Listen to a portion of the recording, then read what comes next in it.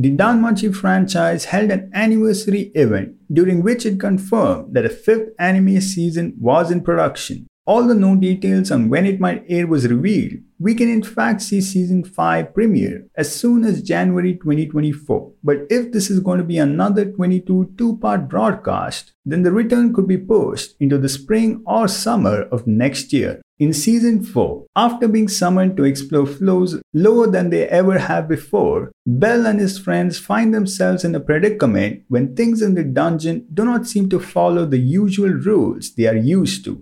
Floor bosses spawn earlier than they're supposed to, while abominations like the Juggernaut are summoned to the halls of the lower floors to murder everyone in their path. With Bell separated from his party in the deepest, most dangerous floors of the dungeon, his friends struggle to find him and defeat the many unexpected obstacles that threaten to destroy everything. The final episode of Season 4 sees Bell and Ryu take on the Juggernaut together, each attacking from different angles and finally managing to defeat it. The Xenos search the 37th floor, only to find Bell and Ryu passed out but still alive. As they offer aid, the Xenos hear Bell's party calling out for them and decide to leave them to their human friends. Bell and Ryu are finally saved and spend several days in the hospital recuperating.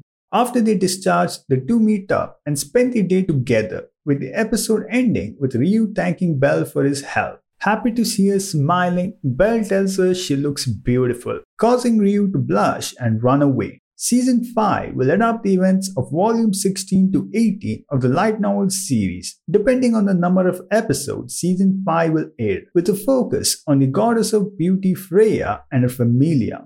The new season will cover Bell's adventure to the goddess festival, where during his date, he would once again be kidnapped as he wrestles with romance, conspiracies, and it's not long before all of Aurelio is wrapped up in this romantic mess, even involving a possible war game, one that will go down in history as a great faction war.